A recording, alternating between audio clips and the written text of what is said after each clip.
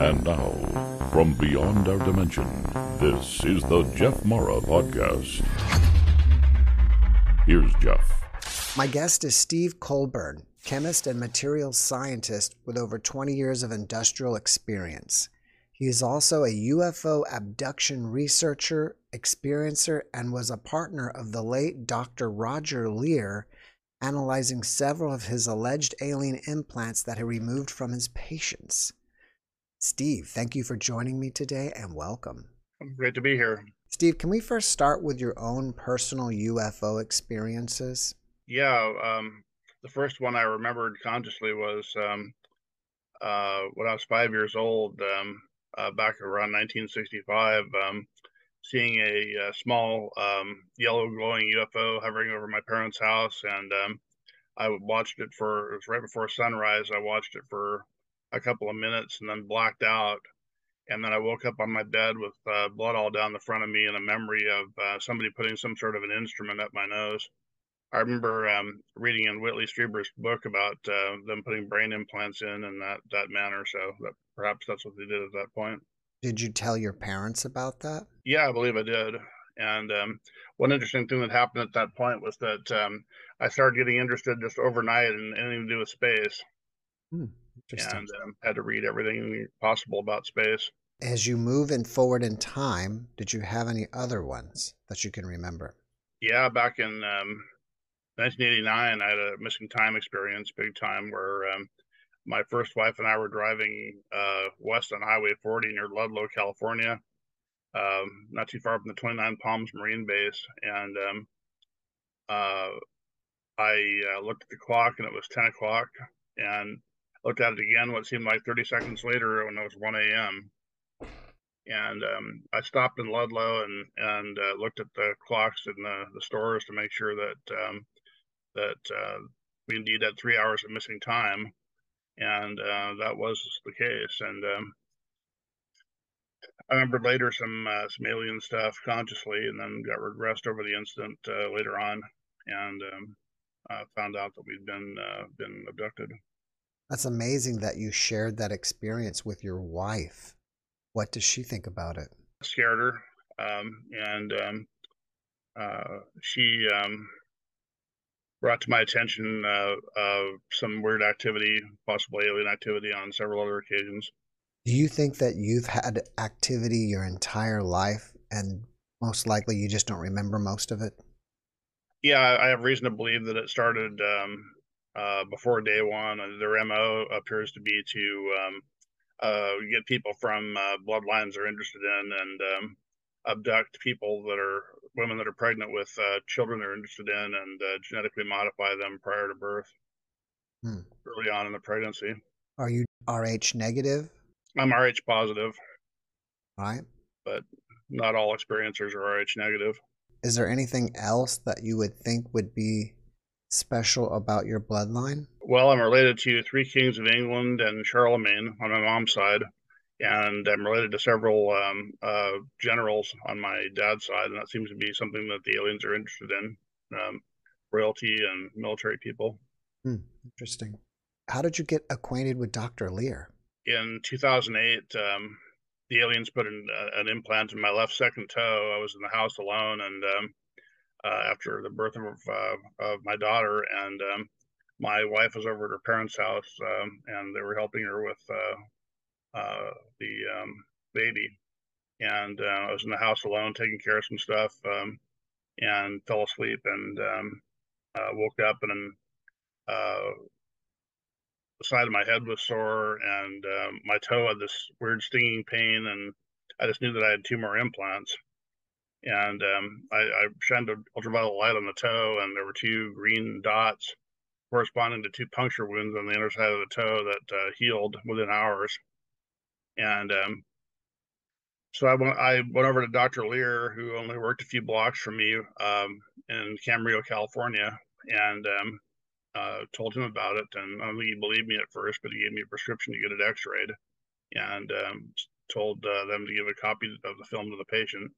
And they gave it to me, and I went outside and held it up to the light, and I knew I was going to see something, but when I did, that changed my life forever. Like I tell everybody, there's a heck of a difference between strongly suspecting that something like this is true and knowing for sure. What did it look like in the x-ray? It looked like a bent piece of wire on the x-ray. It was smaller on the x-ray than it was actually. Um, I guess we're just seeing the metallic core of it, but they do show up on x-rays, or at least they do most of the time, but they're often hard to see.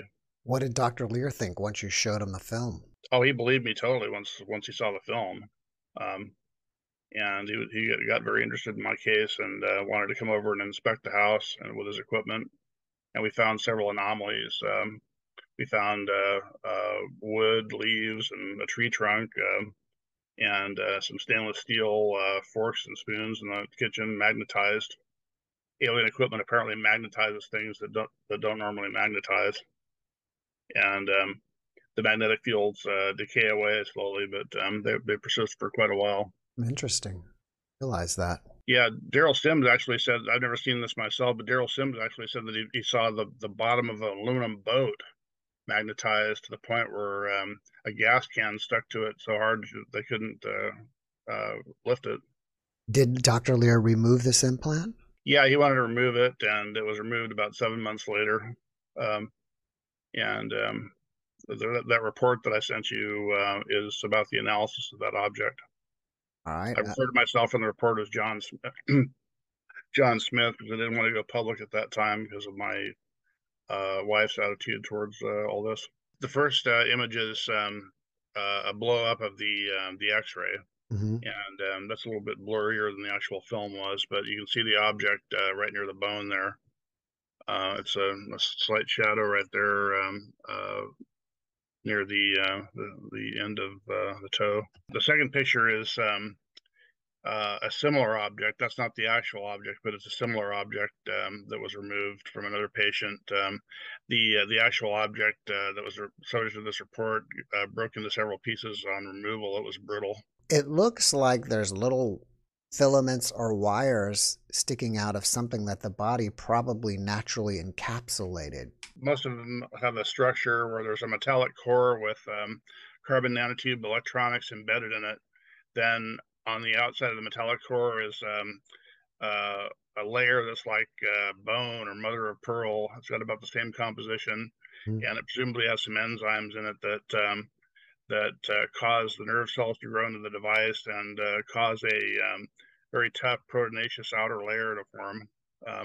Dr. Lear called it the black membrane, and it's difficult to cut even with surgical instruments. Strong stuff. Would you say those little filaments hanging off are carbon nanotubes? They could be. I mean, there are definitely bundles of carbon nanotubes coming out of these devices.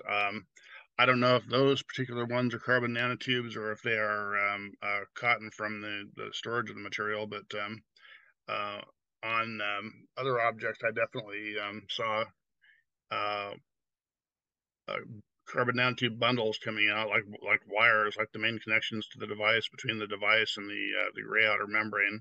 And I proved through EDX mapping that they were made of carbon. That's amazing. And Rahman indicated that they were probably carbon nanotubes as well. All right, let's see your picture. There's a piece of it here. That's the piece that was analyzed. It broke into like 12 pieces when it was removed. Instead of slicing the toe open and pulling it out in one piece, they tried to extract it from the side, and it was brittle and broke into several pieces on removal. And that's one of the pieces there. Did your implant move during the procedure or did it stay still? No, it stayed still. This wasn't a moving one. There are moving ones, but we've never been able to analyze one of those. They're too slippery for us, I guess. A long time ago, I ran into Whitley Strieber and I asked him if I could actually feel the one in his ear. I don't think you know this, but I'm also a chiropractor. So I said, I'm a chiropractor, and do you mind if I just palpate the one in your ear? And he actually let me do it. And I could feel like a rock in his ear. And he said that it couldn't be removed because it would move. Yeah, they tried to remove it once before. A Dr. Lerma that he knew from Texas tried to remove it and just got a piece of it. And he said the piece had cilia on it, like mechanical cilia that presumably allowed the object to move under the skin. And I never saw the data on that, but that's what he told me. Hmm. And Whitley told me that it hurt quite a bit when it would move, Do which you kind of makes sense. do you know who Terry Lovelace is? I've heard the name. Is she an experiencer? Yeah, and he has an implant in him, and we looked at it in a previous podcast, and it looks like a computer chip with wires dangling off of it. Have Yeah, you? I have reason to believe that these devices probably have some computer capability. They certainly have sophisticated nano electronics and carbon nanotube electronics. They give off radio signals, so you'd have to have some sort of computer capability for that, I would think. It may be a supercomputer for all we know. I mean, it's possible. Now that they can put a microchip in something the size of a grain of rice or smaller, it could easily be, bounded up in something inside of all that tissue. Yeah, and the carbon nanotubes are a lot smaller and more robust than the silicon-based integrated circuit devices we're using now. And this is very sophisticated by our standards, but it's old technology to the aliens, apparently. The next picture is a piece of the Campo del Cielo nickel iron meteorite and showing how similar the appearance is to the oxidized sample. Hmm. And it turned out that the metallic core of the object had a composition very similar to a class of nickel iron meteorites called hexahedrites. Um, it, the major components were nickel and iron with a trace element pattern very suggestive of it being a nickel iron meteorite. So Can, that right there indicates it probably came from off planet. And we had some other isotopic results that indicated that it might be from uh, closer to the center of the galaxy. I don't know anything about the del Cielo meteorite. Can you tell me about that? It came from South America, Argentina, I believe, and it was a very large fall. And there's a lot of pieces of this object on the market, so that's why I chose it. All nickel iron meteorites, so once they oxidize like this, are pretty similar looking though. What are we seeing below that? Below that is a shot of the surface of the metallic core of the object at 100 times magnification by a light microscope, and it's showing a shiny surface and white inclusions in the material that seem to be coated carbon nanotube bundles. If you touch those, are they hard like a rock or crystal? Yeah, they're hard. Yeah, definitely. And then the next thing kind of looks like the same sample. Is that true? Yeah, just a different part of the same sample and slightly higher magnification, 200 times. This is the same sample at 400 times magnification, and thought it was interesting. And the analysis of the shiny surface indicated that it had about the same composition as bone. There's a lot of phosphorus, calcium, silicon, oxygen, and carbon in it. If traditional medical science looks at these samples, what do they usually say? They'll just dodge the question and say it's a piece of debris or something like that. They don't want it. They're like, don't confuse me with the facts, because most of them are worried about the effect in their career if they say it's anything unusual. Even if there's not any evidence of how it got in their body, they'll just still say it's an artifact. Yeah. Easy. Oh yeah. The modern science and people in general have a tremendous capacity to just sweep anomalous findings under the rug rather than investigate them. I guess they basically just have a default. It can't be anything but, Right. something that's explainable. Can't be UFOs. Right. I go wherever the evidence leads me, even if it seems bizarre by conventional standards. I wouldn't even entertain this stuff if I didn't have proof. Um, but most scientists are not that way. Most scientists are just like, uh, it can't be, even if the evidence indicates it might be alien or it might be something unusual. They just can't or won't go there because they're afraid of the effect on their career, and they just are conditioned not to believe in that kind of stuff. The chemical makeup of these samples, I would assume there's something within the chemistry that's impossible to be something that would be naturally occurring in the body, right? The metal was a piece of a meteorite, so that's highly unlikely to be naturally occurring in the body. And carbon nanotubes do not occur in nature, as far as we know, and they contain carbon nanotubes, and that black, hard to cut membrane around it, that's not something that we've seen naturally in or out of the body. And it just seems to be a sophisticated nanotechnological device, something beyond our technology.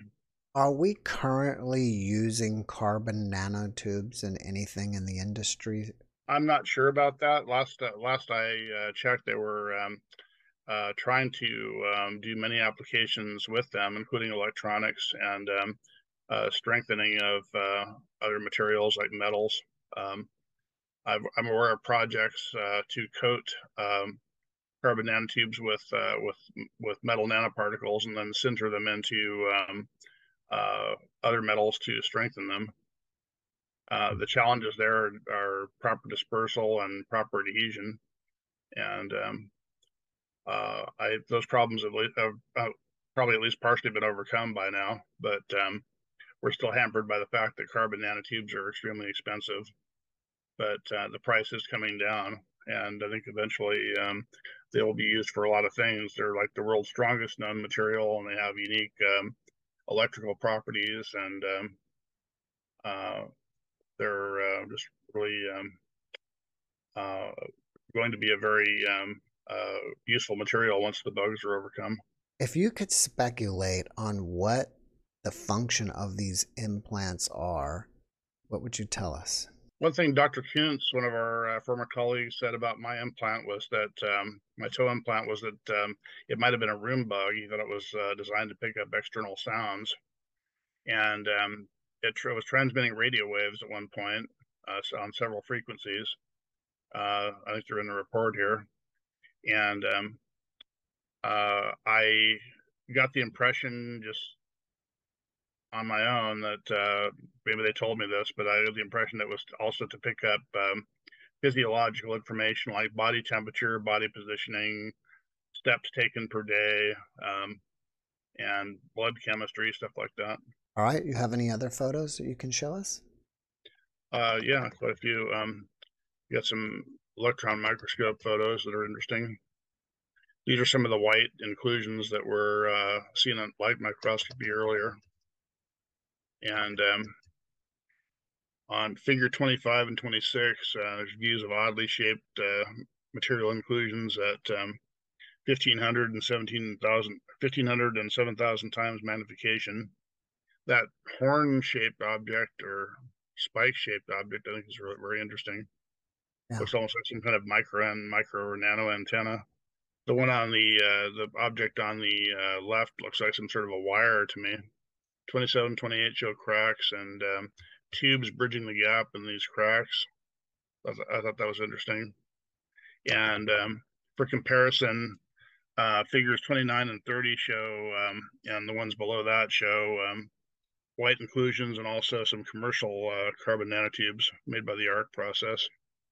And you can see that commercial carbon nanotubes are very similar in appearance to these inclusions in the object.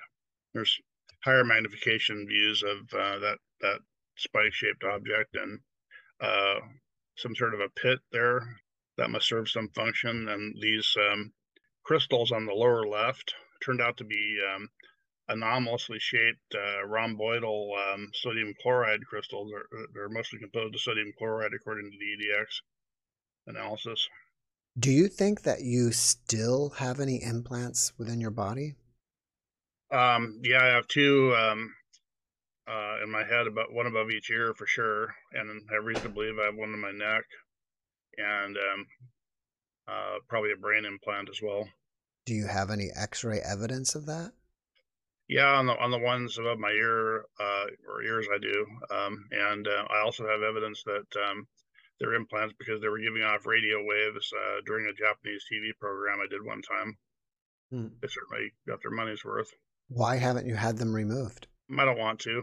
I don't want to anger the aliens, and I don't really want to quit the program. I've been in this so long, I don't even know what my life would be like if I quit now. So maybe it's conditioning or Stockholm syndrome. I don't know. I don't want to have them removed though. I had the toe implant removed partly out of curiosity to analyze it, and partly because Dr. Lear wanted to, and partly because it was positioned in such a way that it might cause a medical problem in the future. It's too close to the surface, and it Do, would cause pain every time I put any weight on that toe. do you think that your wife has implants? Implants, yes, I believe she does have one of the above the ear implants. I uh, examined her with my equipment, and she has a stud finder hit and a Gauss meter hit above one ear, as I recall. Hmm. So most likely she has at least one implant. What was one of the most shocking implants that you have seen while working with Dr. Lear? Shocking implants I've seen. Oh, the guy that was in the program next, patient 16, Mr. Ron Noel, had an implant taken out of his wrist that was like seed shaped, and it was totally black, and it was similar in composition to mine, but had more iron in it, and it had the highest concentration of carbon nanotubes that we'd seen, and they were well dispersed in the metal. And that metal was incredibly tough. I mean, diamond tools would not cut it. I Oh, tried to cut it in half to get a view of the inside and analyze the inside, and couldn't cut it. And I called Dr. Lear and said, Roger, I can't cut this thing. And so he arranged for an industrial high energy laser to cut it, and or first arranged for diamond tools, and diamond tools wouldn't cut it. Then he arranged for a high energy laser to cut it, and that finally worked. But he said it actually scared the heck out of the shop manager that tried to cut it with diamond tools, because that's unheard of. I mean, any metal can be cut with diamond tools, any normal metal anyway. it's But amazing. these are the metal matrix composites that civilian science are working on with carbon nanotubes now, as super strong uh, metal composites that have very good carbon nanotubes, single wall carbon nanotubes, finally dispersed in the metal to strengthen them. What are your overall thoughts about implants and alien abductions? Well, I think that the aliens are using us to help them with their agenda, and install equipment and maintain things, and or perhaps help them with the abductions. And there's not as many aliens as they need to do what they want to do down here, so they've recruited people to help them, Hmm. and um, they train and implant us, and use us as part of their workforce. I call us class two experiencers, as Um, opposed to class one that just get taken a few times, medical samples taken for the most part.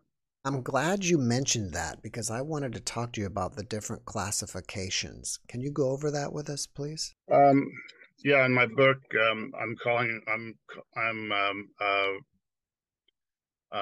mentioning three classifications. Class zero, people that are abducted and never returned. Class one, people that are just abducted infrequently and mainly just taken medical samples from. And class two are people that, like I say, are implanted, trained, and connected to the alien hive mind by that brain implant, and used as labor a labor force for advancing their agenda down here. Then there's straight out hybrids too that are raised on board ship. I don't know what to call them. I'm just calling them hybrids in the book because that's what everybody else calls them. In your opinion, what is their agenda? Their agenda seems to be, I mean, it's classified as far as they're concerned. They don't answer those kind of questions generally, but I think the agenda is to mine the Earth and the Moon for minerals and elements that are scarce where they come from. I think cobalt is one of them, and the Moon is rich in aerospace metals like titanium and niobium and stuff like that, and they need that too. And they are kind of mining the DNA resources of the planet, taking samples of DNA of all the creatures, and they're creating hybrids. They're here to create hybrids of themselves and us, and they're here to genetically modify the human race to make us more intelligent, less violent, um, and they're here to watch us to make sure we don't screw up the planet too badly. Boy, it seems like we're on We're on the doorstep of that. Right. Well, some people think that they're gonna, kill us all or something, and I disagree with that. I think they are waiting until we do something to ourselves, though. Would you generally say they are benevolent or malevolent? I think neither one. I think it's the truth is somewhere in between those extremes. Um, I don't think they're space brothers out to help us. They're not primarily here for us. They're here for the planet and for themselves mostly. But they are here to help us to some degree and to usher us into the next era and be part of a galactic community. Do you think originally humans were created to what we are today to be used as a workforce? I think that there might be some truth to that. Some people say that some people in the UFO community say that some other aliens called the Anunnaki created us to be gold miners a long time ago, and that kind of rings true with me. But the Greys claim they've genetically modified us several times over the last 10,000 years, and I think that's probably true too. Do you think that the Greys are actual beings, or do you think those are like bio robots? They're actual beings, but they've been genetically engineered and exposed to radiation over the years, and they've used technology for so long that it's altered them. And there's different classes of Greys. There's workers and the middle class, what I call scientist engineer guys, and then the mantids that are the leaders. And the higher up you go in the hierarchy, the taller they are. And the workers are almost like biological robots. I don't think they're really robots, but they don't have much individuality, and they just do what they're told. But the rest of them are pretty much individuals. But they all have less individuality than we do. They're a hive mind species, and they don't think much of individual rights or anything like that. They all that counts to them is the welfare of the group. As a scientist, how do you think that their ships are able to travel such long distances? Well, they're using an anti-gravity drive. I mean, I realized from when I was a kid that if the performance characteristics of these craft were real, then they had to be using some sort of anti-gravity drive because in order to do these radical maneuvers where the accelerations would be hundreds or thousands of G's, right angle turns where you're going thousands of miles an hour and such, you'd have to have some sort of a system that where you wouldn't feel the G's inside the craft. To that point, so some kind of an anti-gravity drive, and an anti-gravity drive would be about the only thing that could produce those accelerations in the first place. So they're able to do the big maneuvers and going really fast with that. And as far as traveling long distances, I hear they can also use the drives in their craft to open up wormholes. And I think what they're doing is they open up a wormhole and go through it and go a few thousand kilometers before it collapses, and then open another one. And if you did that in rapid enough succession, you'd be traveling faster than light. Going through a wormhole is almost instantaneous. You're going through hyperspace where the speed of light is much faster, billions of times faster. I've had a guest tell me before that there is a wormhole near Jupiter, and Jupiter's a failed sun. So I guess perhaps that you could get the energy off that planet. Any gas giant could be thought of as a failed sun, um, and I have not heard of a portal near Jupiter, but I wouldn't be surprised. Have you heard of the one by our sun? Yeah, I think I have heard of that. I think they have some sort of a cosmic subway system all throughout the galaxy, so they can either go faster than light with their own craft, or go even faster by going through the existing cosmic subway system and just come out where they want to come out, kind of like on Guardians of the Galaxy. Do you think it's possible that there can be invisible energetic implants? I think it's possible. That's not really my field, but some psychic people have told me that that's true. There's energetic implants, and the aliens are into that sort of thing, psychic powers and technology to manipulate the soul and stuff like that. So I wouldn't be surprised. They probably do exist, but I just have no evidence that they do at this point. What percentage of the population do you think is in contact with ETs? Well, Dr. Lear thought, and I agreed with him, that it's probably around 3% of the U.S. population that have had contact at one time or another. Those are mostly class 1 experiencers. I think about 0.1% or about 1 in 1,000 people are class 2 experiencers as well. So that's not that many people as far as percentage wise, but it still translates into quite a few in absolute numbers. So if there's say 400 million people in this country, then we'd be talking about 400,000 class 2 experiencers in this country alone. I wonder what the numbers are for class 0. Well, I don't tell many people this, but they told me that they harvest about 3 million people a year, and I figured it out, and that's pretty sustainable with the population growth rate. What do you mean by harvest? They use them for medical parts, and mainly to make the growth chambers that they use to make more grays and hybrids. Same thing they use the cattle for. With all the cattle mutilations that are like, if you look at them, they appear to be done with surgical instruments. Is that from the ETs, in your opinion? Oh yeah, it's a no-brainer. It's got to be either ETs or a high-tech group of some kind. They use surgical lasers to make the cuts, and they use chemicals because predators and animals in general won't go near the carcasses, and there's no teeth marks or anything, and only certain organs are taken. The rectum, the vagina in case of female cows, and the tongue, and I think the liver, and a few other organs, and the rest of it just left there. Hmm. If it were predators or wrestlers, they would take the whole thing or eat the whole thing. Do you think we will have full disclosure within our lifetime? Probably.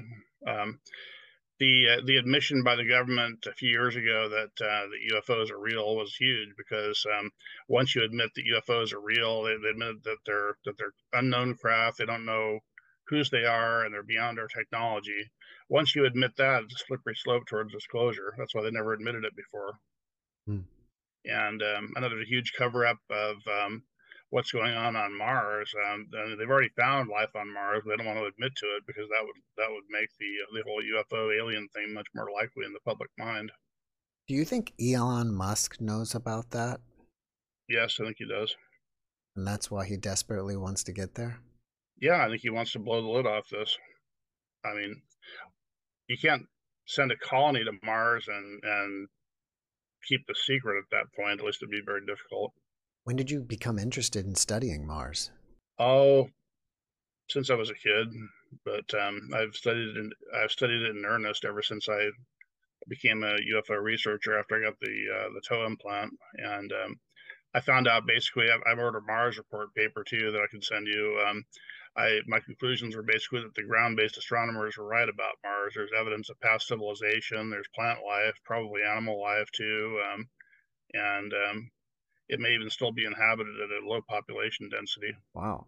Is there even an atmosphere there with clouds? Yeah, there's clouds. It even snowed one time during the Mars Polar Lander mission.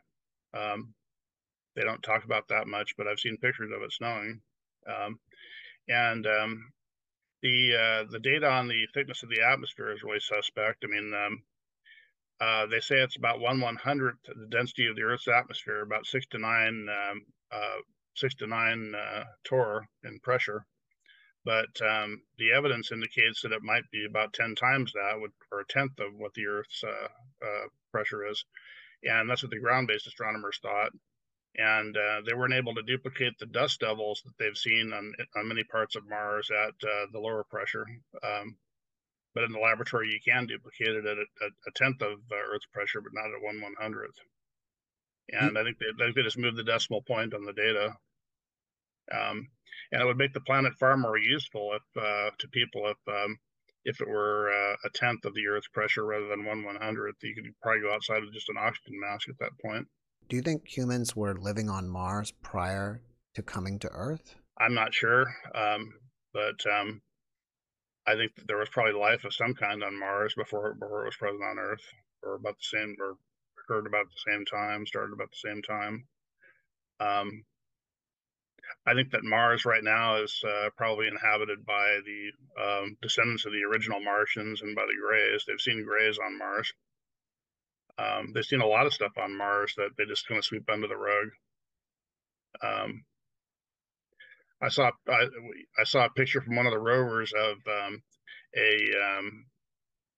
a head in the sand. It was either a space helmet or a statue head or a skull. It was hard to tell, but there was something definitely uh, of interest that was either the remains of a humanoid or made by humanoids, and that's in the report. And they they saw what looked like a gray in a spacesuit and flying objects and just a bunch of anomalous stuff, planet life. I mean, there's lichens on the rocks there.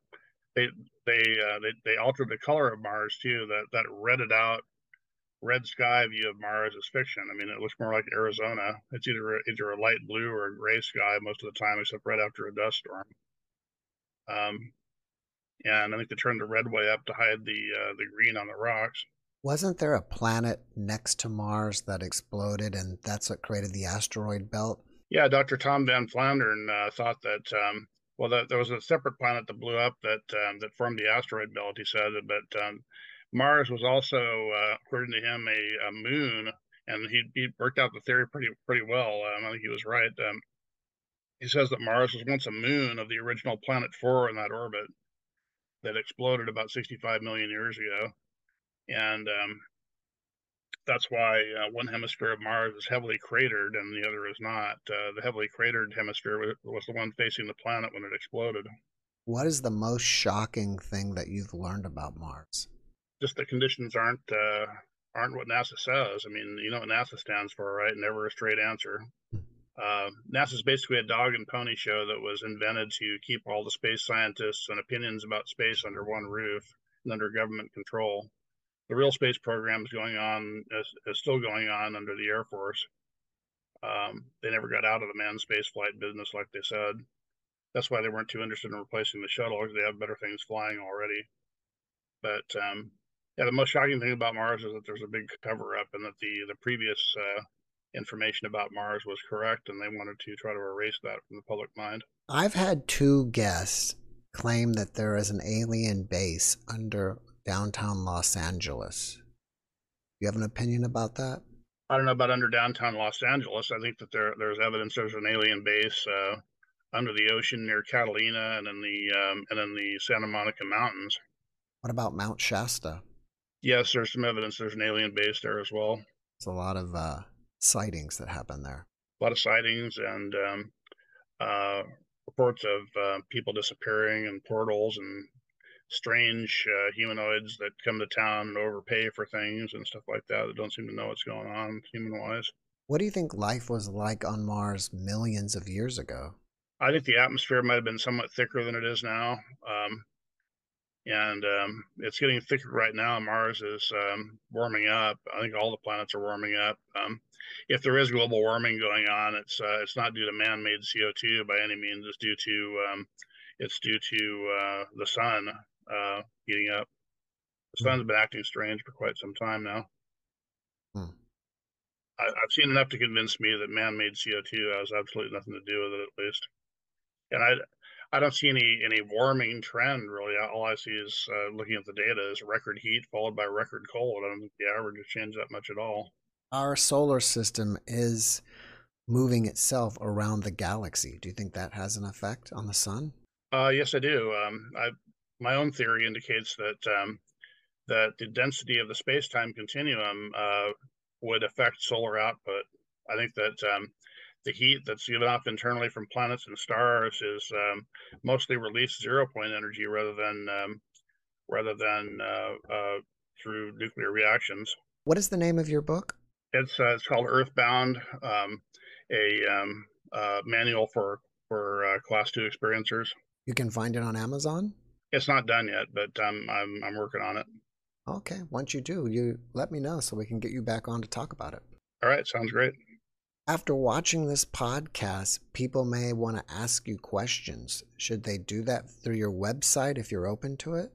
Well, the website's kind of messed up right now. I got to start a new one, but I guess they could email or call me. Okay. What's your email address? My email address is Steve at neutronstarnanotech.com. I don't know if you want to give out your phone number, but if you do, Well, I've given it out publicly several times. So my phone number is 805 625 2549. That's my cell phone number. Again, that's 805 625 2549. And if anybody wants to ask questions or have a scan for recent alien contact and alien implants, then that's the number to call. What kind of scan are you performing? The same kind of scans that Dr. Lear was using. I use a stud finder, a small metal detector to detect implants into the skin. Most of them are conductive or have metal in them. And a Gauss meter, an instrument that detects faint magnetic fields. If you get a stud finder and a Gauss meter hit, then that's most likely an implant because the implants are magnetized for the most part. And I do a radio frequency scan to see if it's giving off radio signals, and body temperature scan because most experiencers have lower than normal body temperature. And I go over the person with the Geiger counter to detect any traces of radioactive material. And there's a couple other things that can be done, like electric fields that I'll do if there's reason to believe that there's something to be gained by that. So if people want to get scanned, they come to your house? Yeah, they can come to my house. And one thing I forgot to mention before is that part of the scan is to scan them with a UV light to reveal the presence of any alien fluorescent dyes that are left behind on the body. A very interesting phenomenon in these abductions is that fluorescent dyes of several colors are often left behind on the body that light up very strongly under shortwave UV light. And they're also indelible and they stay on the body a long time, up to several weeks. When someone comes to your house and they get scanned and they're positive for an implant, how do they usually react? They usually already knew or already were pretty sure, so they don't usually react that negatively. But um, people that people that don't really know anything about her or in a lot of denial, and maybe we're just put up to going just as a joke or something like that. If we find something that freaks them out. Is anyone carrying on Dr. Lear's work of taking implants out of people? I heard that there's a guy in Alaska that took a couple implants out of people. I forget the guy's name. And also Daryl Sims, I heard contracted with some doctors in India to take some implants out over there. But other than that, that's about it. I'm not a doctor, so I can't take implants out myself. And I frankly would rather spend a little bit more time studying them inside the body before any more removals anyway. Do you think that the ETs are implanting any other animals on the planet besides us? Yes, I have reason to believe they are. I know that right before they put the implant in my toe, they sent a couple of raccoons into my yard that were really big. I didn't know they got that big. They were like the size of a large dog, and uh, they told me that these animals were implanted, and they use them to scope out areas before they send their people in. I mean, they have brain implants. They're able to access their sensory information and see through their eyes, hear through their ears, and stuff like that. You just said that they told you. Are you in some type of communication then with the ETs? Yeah, I mean, I just remember them saying things to me, but I don't know where or when or um, who exactly told me, but I just know what I know. You know, there's just kind of certainties about what they're up to or what they told me floating around in my brain. Is it like when you're doing things like taking a shower or cutting the grass that all of a sudden you'll have this memory of them telling you stuff? Yeah, pretty much. Kind of maybe like a download? Yes, a lot of them are downloads. They have the capability to download information from your brain and upload information to your brain, the same as we do with computers. They're very powerful telepaths. Well, Steve, before we finish up, can you leave us with one last positive message? Well, the positive message is that we're going to go through a lot of hell, but at the other end of it, we're going to break through, and a better world will come about eventually. Steve, thank you for that message. and thank you for being my guest. You're very welcome. Thanks for watching the Jeff Mara podcast. I really appreciate you. Another way to show support is through YouTube memberships. And if you do, there are loyalty badges and other perks depending on your level of membership. All you need to do is click the join button underneath the video to find out more. Thank you for your support.